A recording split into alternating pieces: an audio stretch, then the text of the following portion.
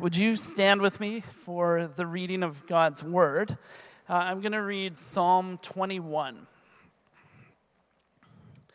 O Lord, in your strength the king rejoices, and in your salvation how great he exults. You have given him his heart's desire, and have not withheld the request of his lips. For you meet him with rich blessings. You set a crown of fine gold upon his head.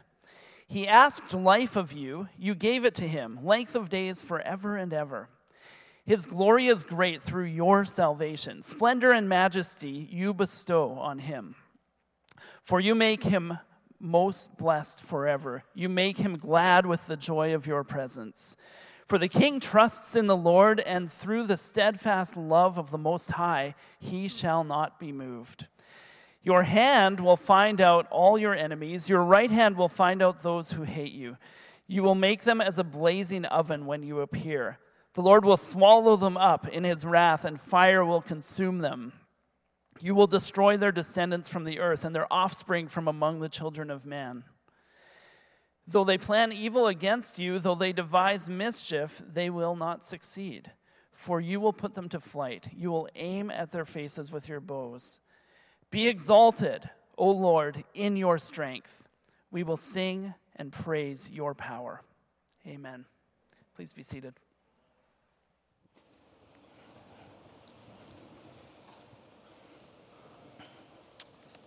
Okay, good morning, church. For those who don't know me, my name's Vin. I have the honor and privilege of starting our new series. So if you weren't here last week, we concluded in Romans. Pastor Rob did an amazing job in that conclusion. If you haven't heard the sermon, please go back. I would deeply encourage you to do that. But we're now in the Psalms. Something quite beautiful that we as a team are excited and celebrate that we get to go through the Psalms together throughout this summer. So that's why we've titled it Songs for Life. For all seasons of life, there is a song. For those who don't know, two things. For the men's ministry, please sign up for there's a men's barbecue. Yes, if you're asking the question, am I going to serve more meat? Absolutely. So we're doing it Brazilian barbecue style. So sign up July 8th, go online to do that. The second thing you need to know is this, is that my mother from Australia is here in the room. So you know what that means? I'm on my best behavior. But no promises. So in Psalm 21, we're going to continue in worship, so please keep it open, and I'm going to show you why. We're going to go, obviously, as best as we can, verse by verse. So I've titled this sermon, Psalm 21, as God's victory is our joy, okay? God's victory is our joy. But let me start off by asking you a question. Have you ever attended elementary school kids, like school sports day, you know? The day when those school kids from elementary school, the day consists of kids playing fun games, they play relay races, and somehow everyone turns out to be a winner. No one's a loser. But every now and then, you have a parent on the sidelines screaming at the top of their lungs.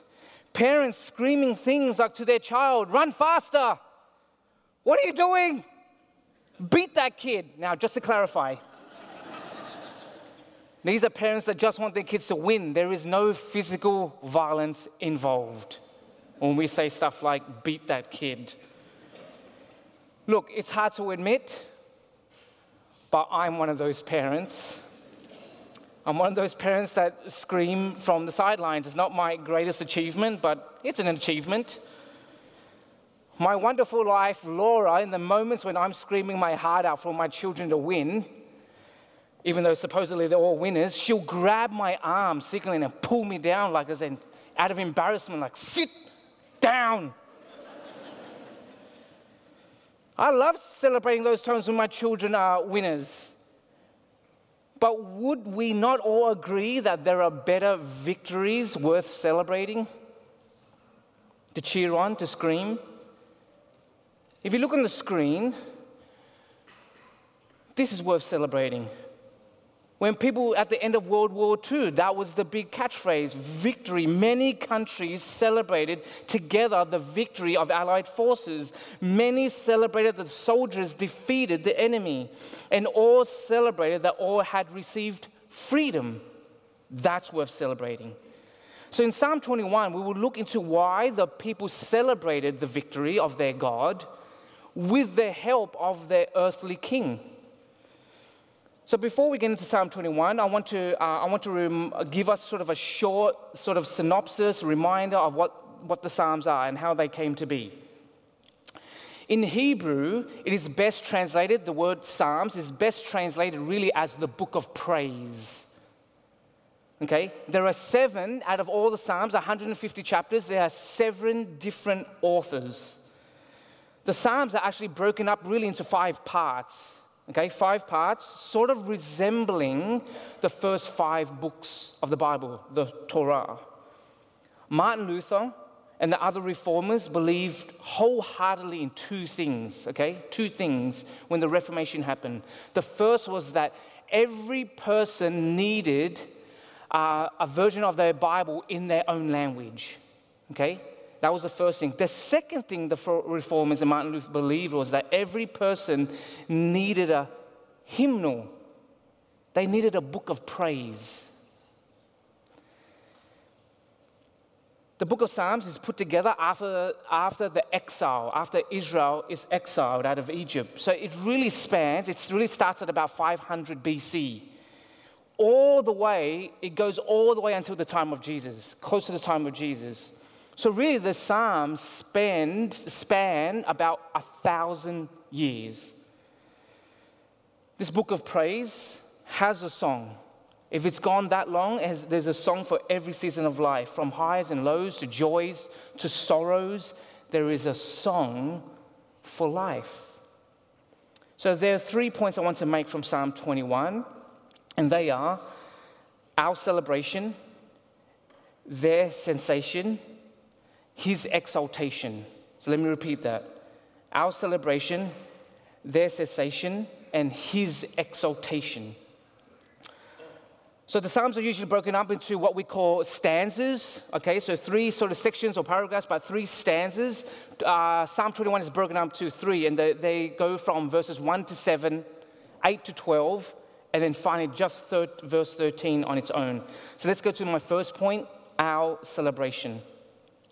So the first stanza, so that's verses 1 to 7, it seems to indicate that the people, the congregation, and those who are like subject to the king, the earthly king, are celebrating a major victory. The victory that the king and his people have been asking for. Because you see, Psalm 21 is actually an outcome and an outflow and an answer to prayer from Psalm 20. Okay, so Psalm 20 is a prayer of deliverance, like God, oh, save us. And then Psalm 21 is an answer to that prayer. So there's companions. Psalm 20, Psalm 21 are companions. They sort of work together. Because look at how Psalm 20 concludes in verse 9. It says, O Lord, save the king. May he answer us when we call.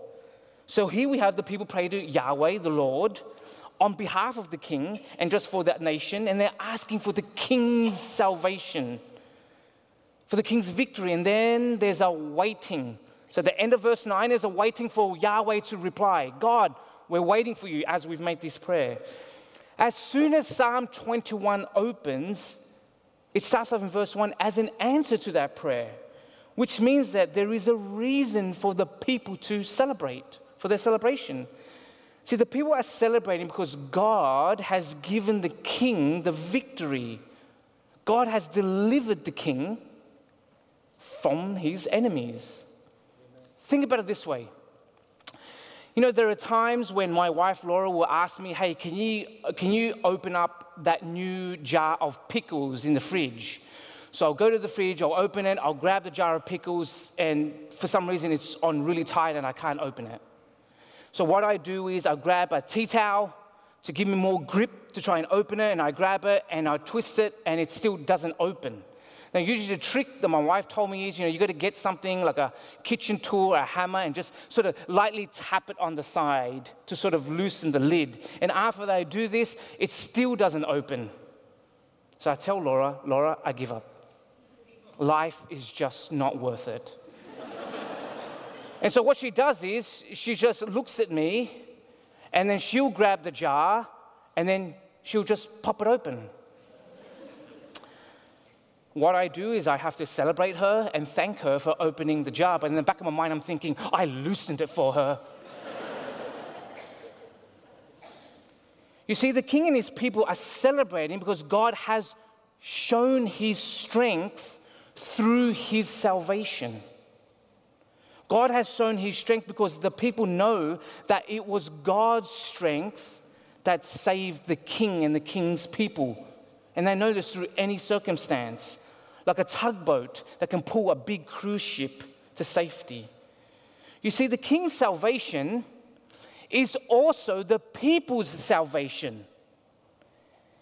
It is not just the fact that since the king won the battle with the enemies that now they're safe. No, you can't think of it this way. What you have to think of is like this. Israel knew, the king knew, that even if they defeated this enemy, there'll be another enemy waiting around the corner to devour them. The king and the king's people, their salvation comes from the fact that Yahweh, the Lord, answered the prayer. Brothers and sisters, we have that same assurance. We might not always love when God answers because he seems to take too long. Or we might not always love how he answers because he doesn't always answer with a yes. But know that he will answer each and every prayer. So we can bring our praise. We can bring our requests to the Lord and celebrate that he hears and that he answers. You see, because previously the people prayed in Psalm 20 verse 4, may he grant you your heart's desire and fulfill your plans. Okay, we're going to try something new. You're going to see this on the screen. You're going to see Psalm 21 on the screen. And look how he answers that prayer in Psalm 21 verse 2. He actually says, you have given him his heart's desire. Right there. That's an answer to Psalm 20 verse 4. I think one of the questions we need to then ask is this from that part. What did the king's heart desire?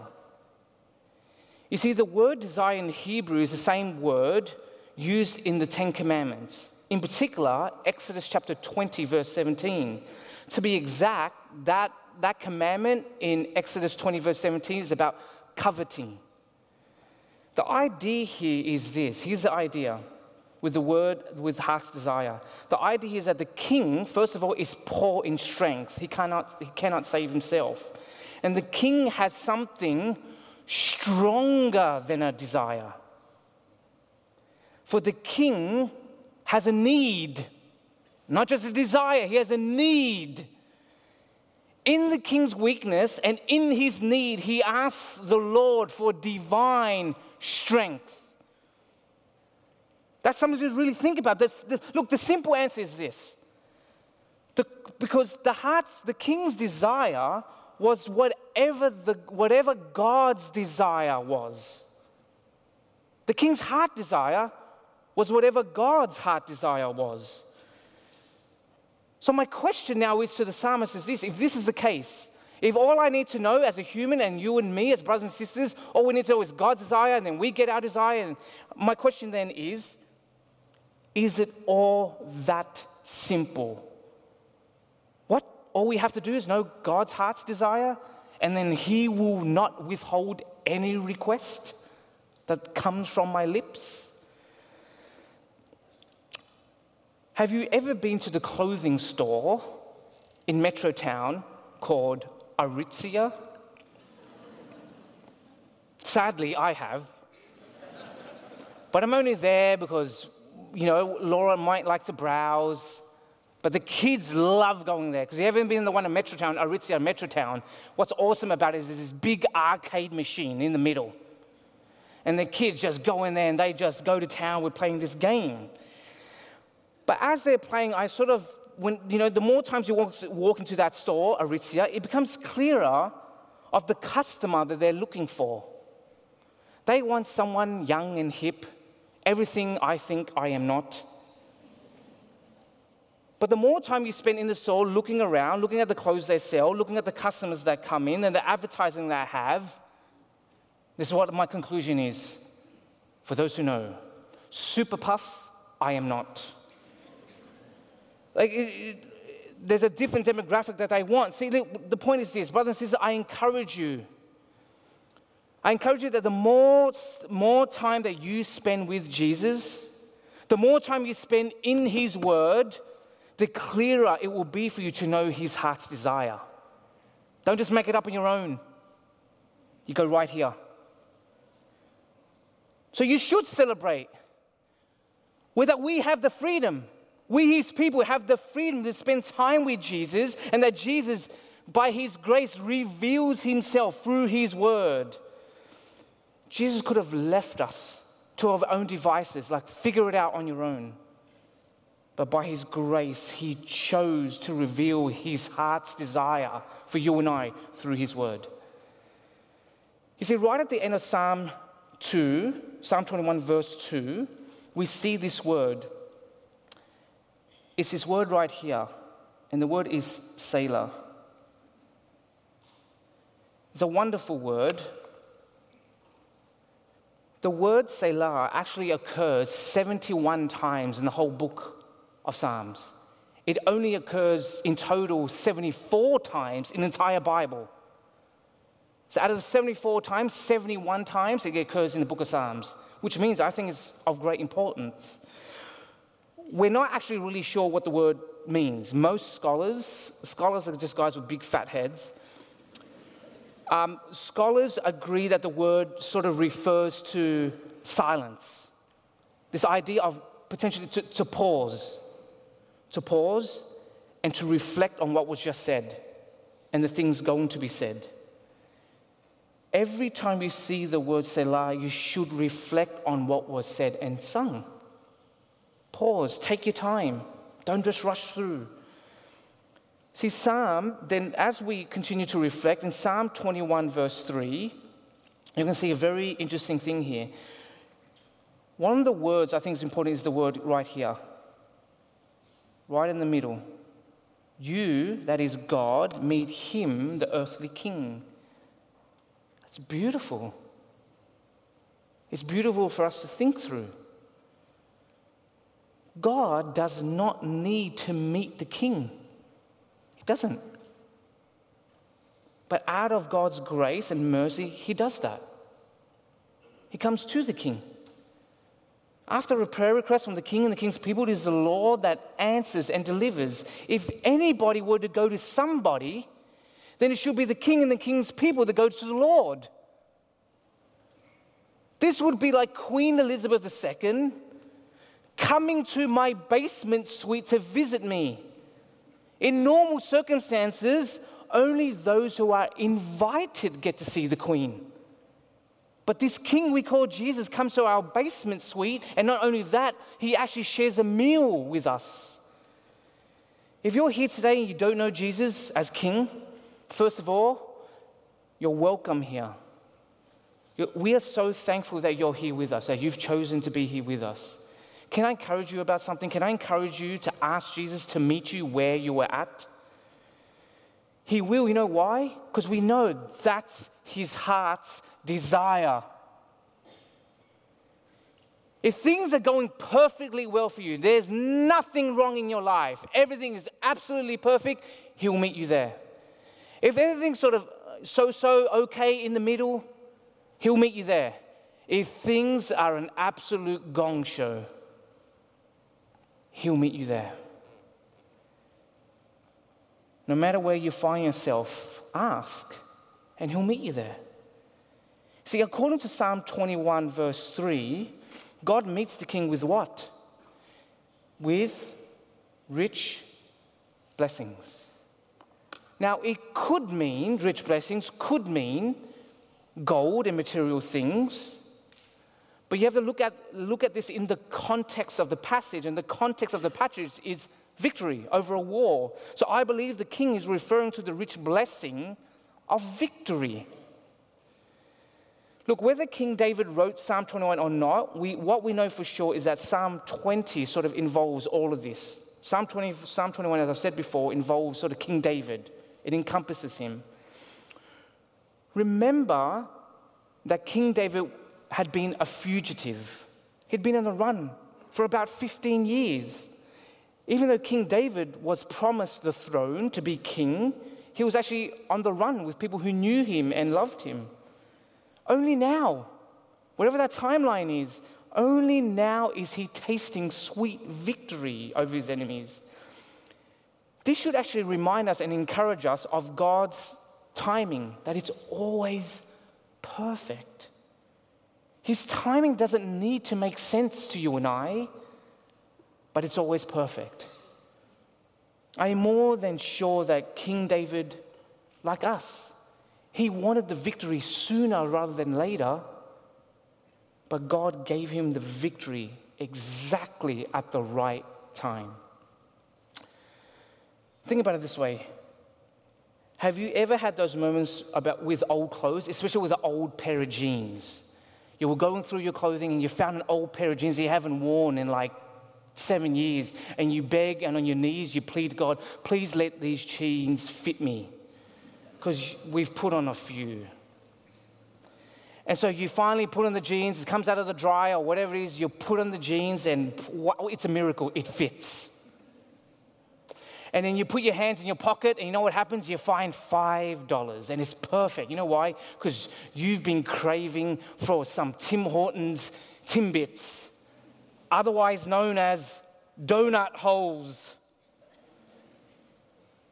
But it's all this perfect timing that God does.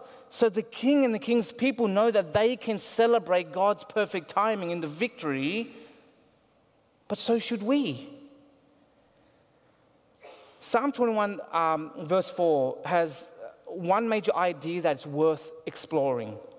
At first glance, it looks like the king is asking for life.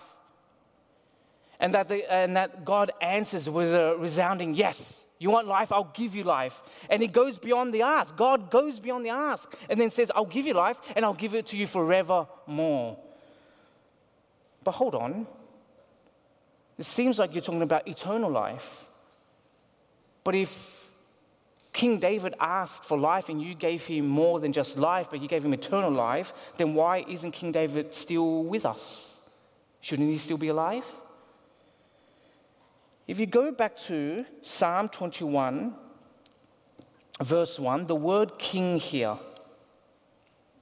the word king here, in the Talmud, so the Talmud was the Jewish rabbis it's a book where they debate and have writings on the Torah, So the Talmud is a book on writing about the 5 books of the Bible.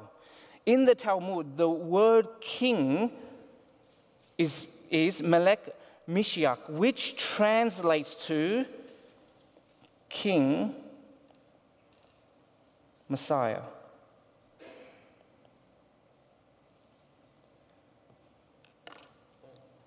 But the reason why it only uses the term king was back in 1040 AD, a Jewish rabbi known as Rashi taught the Jews that they should no longer use the word king in Psalm 21 verse 1 as translated as King Messiah, due to the fact that Christians would use this to their advantage. The word was changed to just mean king and only refers to King David. But if it means what it really means, which is King Messiah, then verse 4 is interesting. Because the beauty of the gospel is that all people are asking and wanting salvation. Not just from circumstance, but for more of life. Think about it. Christians and non-Christians alike will ask the same questions, which is this all life has to offer? We ask that because we all want something more. And Psalm 21 verse 4 gives us an answer. Jesus offers his life to give us life, not a temporary life, but a life eternal. You see, most parents I know would give up their own lives for their children, that they make daily the sacrifices necessary for their children to have a better life than them. But humanly speaking, it's still not enough.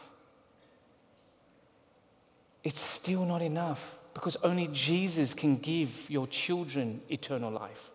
Not even you can. To my brothers and my sisters, celebrate that Jesus has given us his life to give us life. In Psalm 21, verses 6 to 7, they sort of work together. They go hand in hand, okay? 6 and 7 go really hand in hand. So not only does God meet and then offer king life and eternal salvation, but God also offers the king, if you look, to dwell with him forever. This is important. If you look there in verse 6, he's actually offering the king his presence, his actual presence. This is very important. For the king to dwell with him forever. Look, I've never met a taxidermist in my life, but if you know one, could you introduce me? I have so many questions about taxidermy. Taxidermy, if you don't know, they take dead animals and stuff them. I have so many questions, and one of those questions is, could you stuff me? Why? Because I just want to be with my wife forever. So lay in the bed, dead me, stuffed, so my wife can look over and see me and not be freaked out. But I know of people who have, taken their loved pets and have them serviced by a taxidermist. People do this. Why do people do this? People do this because they want the memory of this pet to stay alive, right? The memory to stay alive, or to feel like their loved pets have truly not left them. But we are moving now, because it's been done already, but we're moving now to cloning of the pet that you most love. But can I remind us that whether it be the best taxidermist or the best clone, it still doesn't come close. Not even close to be alive and well and talking and breathing and walking and singing and sharing meals with Jesus. Doesn't even come close. Like that game that we all play. That game we all play where we ask the question, if you could invite anyone to dinner, dead or alive, who would you invite? That game. We mostly pick people who are dead. But according to the game, you can only invite 3 people. The game is great. You know why? Because you get to use your imagination, and the conversation is great. But remember that those people are still dead, and they will remain dead unless they know Jesus. The reality of actually being with Jesus, that's something worth celebrating, and that's what the King celebrates, to be in his presence. The King knows that he's receiving joy, all because he's in the presence of his Savior, the one who saved him from this, giving him this victory. The psalmist then informs us, in verse 6, now that you have his presence. Verse 7 is the actual outcome, the natural outflow of verse 6. What is the first natural outcome from verse 6 to verse 7? The first is this, is the word trust, right there. For the King trusts in the Lord. Now you've given me your presence, I will trust you. Here's what's happening. The word trust in Hebrew is botar. So basically B-O-T-H. And basically it basically means to feel safe, to be confident. But the idea is also that this is a renewed constancy. You don't just get this trust once, but because you're with your Savior, you're always going to keep trusting. Because why? Because you're in his presence. Like a shy child that feels most safe holding onto the parent's leg when there are strangers around. The second is the word steadfast love. As a natural result of being in his presence. The word steadfast love in Hebrew is the word, I'll write over here, I don't know what here, is hesed. The word hesed means eternal, unchanging, this unfailing love.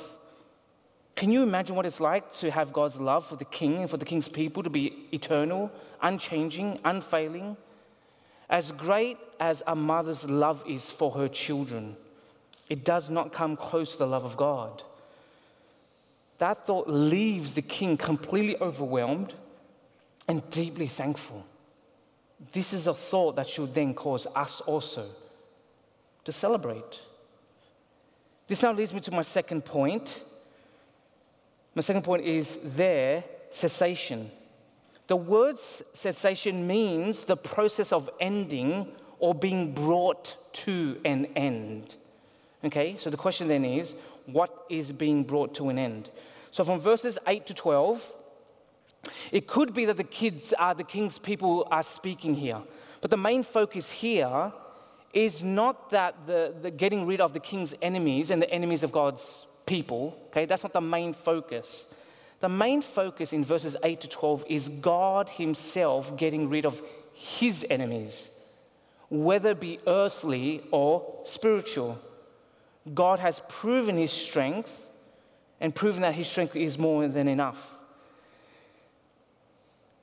Psalm 21 verse 11 actually tells you who these people are. These are people who plan evil and devise mischief. Those are the people that God is going after. These are the people who are what we call intentional enemies of God. The people who say, God, not your will, but my will be done. People who say stuff like, God, I'm going to live my life my way, and you can't stop me. So why does Psalm now, my question is this, if that's the case, if that's a simple scenario, that people get to live whatever the way they want, why does Psalm 21 verses 8 to 10 use such vivid imagery? Look at the wording that it uses. It uses words like enemies, hate, blazing oven, wrath, consume, destroy. I believe that the imagery here is pointing to the fact that God's enemies, first of all, cannot stand against him. God's enemies now and God's enemies to come do not have the same strength as the Lord, and that their time on earth will cease, will come to an end. I don't know if you're anything like me. I don't like scary movies, but I'm brave enough to hide behind my wife when we watch those scary movies. I'm smart. It's just intelligence. When you see danger come your way, you put the loved one in front of you. But my curiosity, for those who know me, I naturally have a very curious mind. My curiosity always gets the better of me, and that means I cannot look away. Or if I do look away, I tap Laura on the shoulder and say, tell me what's happening. But why is that in every scary movie, when you think the bad guy is dead, right at the end, he jumps up. And he's alive. Like, what? I thought he got destroyed by an atomic bomb and he's still alive? What's happening here is God wants to make it very clear. The psalmist wants to make it very clear. There is no second chance. There is no last-ditch effort for the enemy to come. They're done. But still, my question is, but aren't the terms like blazing oven, wrath, consume, destroy, God, isn't it a bit over the top? It's pretty harsh. Look, I will admit, from my personal point of view, this does sound harsh. But my point of view, from what I know about myself, I'm not completely that innocent. You see, think about it this way. With my personal enemies, with the people who I do not like in my life, I continue to despise them. I continue to not like them. I don't want to be near them. I wish and hope that they will all go away just to make my life a little bit easier. There are moments, even in my life, that I might talk behind their backs to other people so that other people would know how much I don't like them, and then they would see what I see, so they won't like them either. When I think deeply about this, I believe that I've convinced myself somehow that I'm better than my enemies. But the truth is, I'm not. I'm actually more like them than I want to admit. And that the wrath that my enemies might and will and should receive, yeah, that seems harsh. But when I look at my wrath, it doesn't seem that harsh. When I look at my faults and failures, it doesn't seem that way. When God looks upon us and sees the way we treat each other, but more importantly, how we treat Him, then God should be angry. If God did not get angry when He looks upon the world and sees the sins we commit to Him, towards Him, and the sins we commit towards each other, and when He looks out into the world and He sees all the injustices of the world, if God did not get angry, there's something wrong with Him. See, in Romans chapter 5, verses 6 to 11, let me read it for us. It says, "For while we were still weak, at the right time, Christ died for the ungodly. For one will scarcely die for a righteous person, though perhaps for a good person one would dare even to die. But God shows His love for us in that while we were still sinners, Christ died for us. Since therefore we have now been justified by His blood, much more shall we be saved by Him from the wrath of God. For if while we were enemies, we were reconciled to God by the death of His Son, much more, now that we are reconciled, shall we be saved by His life. More than that, we also rejoice in God through our Lord Jesus Christ, through whom we have now received reconciliation." Church, that's the good news. That's the good news of Jesus, that Jesus Himself makes a way for His enemies. Don't just focus on the harsh language. You got to focus on that Jesus takes on the punishment for the sins and injustices and that His enemies commit against Him. That Jesus makes a way for His enemies to become His friends. That's the focus. You know, there's been times with my kids when I've been really upset with them and I send them to their room.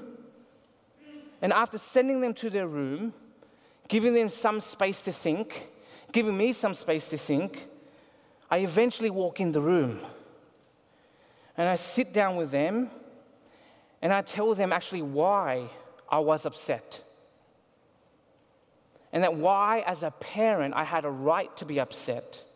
But in the midst of my anger, I remind them that I deeply love them at the same time. They nod their heads, signaling to me that they understand, and we hug. Look, this is how I've known Jesus. I've known Him as an enemy because I wanted to live life my way. But now I know Him as Jesus, my Father and my friend. And so can you. This now leads me to my last point, which is His exaltation. Psalm 21, verses 13, the very last verse, it ends the same way it starts. If you go back to verse 1, it really starts with what? His exaltation. So you've got the rejoice and the exalts. Then when you get to verse 13, you got what? The very first thing, be exalted, O Lord. It starts with exaltation and it ends with exaltation. If you look at then verse 13 once again, you see the word we will, the congregation, the king, everybody now. We will sing. The last verse is actually a response to everything that's happened in the psalm. That's why they save it to the end in this particular way. It's a response of what? If you go back to all these things, it's a response to His strength, His salvation, that He's given, that you meet us, that you set, that you bestow, wherever that is. I can't find it now. You bestow it somewhere. There it is. And then you make, and your steadfast love is right there again.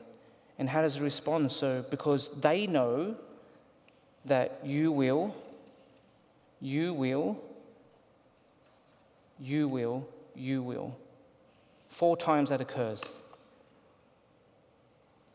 They already know God's going to deliver in not just this victory, but the victories to come from his salvation, from his strength, from his goodness. They know, that's why they exalt and praise him. C.S. Lewis, a former Oxford professor, had a few thoughts on praise. In particular, with the Psalms. Why? Because C.S. Lewis struggled. He struggled with the idea of, why does God keep needing praise? Why? And so C.S. Lewis compiles a lot of his thoughts in his book Reflections on the Psalms. And he says one of these many things that he says in his wonderful book, but I'll read a couple of things for us. He says this about praise to God. The world rings with praise. Lovers praising their mistresses, readers their favorite poet, walkers praising the countryside, players praising their favorite game, praise of weather, wines, dishes, actors, motors, horses, colleges, countries, historical personages, children, flowers, mountains, rare stamps, rare beetles, even sometimes politicians or scholars. I think we delight to praise what we enjoy, because the praise not only merely expresses but completes the enjoyment. It is its appointed consummation. It's not out of compliment that lovers keep on telling one another how beautiful they are. The delight is incomplete until it is expressed. So why do the king and the king's people exalt and praise their God? Think of it this way. If you've ever been to a service here at Willingdon Church, especially on Easter services or a Christmas service, you're going to see a big orchestra that's here. And they come and they perform.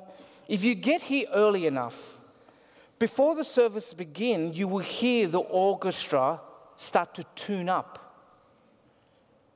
You're going to hear people sort of blow their trumpet, saxophone, whatever it is to warm up, but you also hear the violinists start to pluck their strings as they prepare for what? For the real performance. As C.S. Lewis puts it, our earthly worship is merely tuning our instruments. But the tuning involves, for him, here's his struggle. He's saying he felt like the tuning was more duty rather than delight. Felt like work sometimes. But he concludes by saying, at the end of the day, that duty exists for the delight. Our exaltation and praise of Jesus today is just a small glimpse into the worship of what worship will be like in heaven, in his presence. Let me conclude with this. You know, when I was a parent for the first time, especially when I finally got to see Grace, our newborn baby. The most nerve-wracking time was driving, and most parents would know this, but driving a newborn baby home for the first time is the most nerve-wracking thing you have to work through. It's hard. For those who have experienced it, no matter the time, the weather, what it is, you drive what? Extra slow. You obey every light like you've never obeyed them before. You obey every speed. You know what I mean? 60, I'll go 6. Every stop sign, you stop. You stop. It's supposed to be about 3 to 5 seconds, I think. I don't know. I just go straight through. But you stop for like 15 seconds just in case. And you think everyone is crazy. They're driving way too fast. But they're driving the speed limit. And finally, you get home safe and sound. You're home safe. My question to you is then, who do you thank? Was it your driving? Was it the traffic lights? Was it the stop sign? Was it the baby seat? Was it the seat belt? Was it the car with the airbags and the ABS? Or was it because of everyone else? No. The psalmist knew that when you come to the psalm, at the end of the Psalm 21, the psalmist knew that the king and the king's people look at the victory and their continued security and safety in its entirety as a big picture. When they look at the big picture, you know who they thank? They thank God, no one else. So church, we together should thank God because He has already won the battle over sin and death, and in His victory, we remain secure. So let's pray. Heavenly Father, we deeply thank You that You have achieved and You have conquered death and sin by Your death on a cross and by Your resurrection. For those who don't know that, by the power of Your Holy Spirit, would You let them know? And for us, Lord God, we continue to praise You and we look forward to the consummation of our praise. That when You come back to claim what is yours, Your people, that day we look forward to being in Your presence forever. That will complete our praise. So Jesus, we praise You for Your victory and for the victories to come.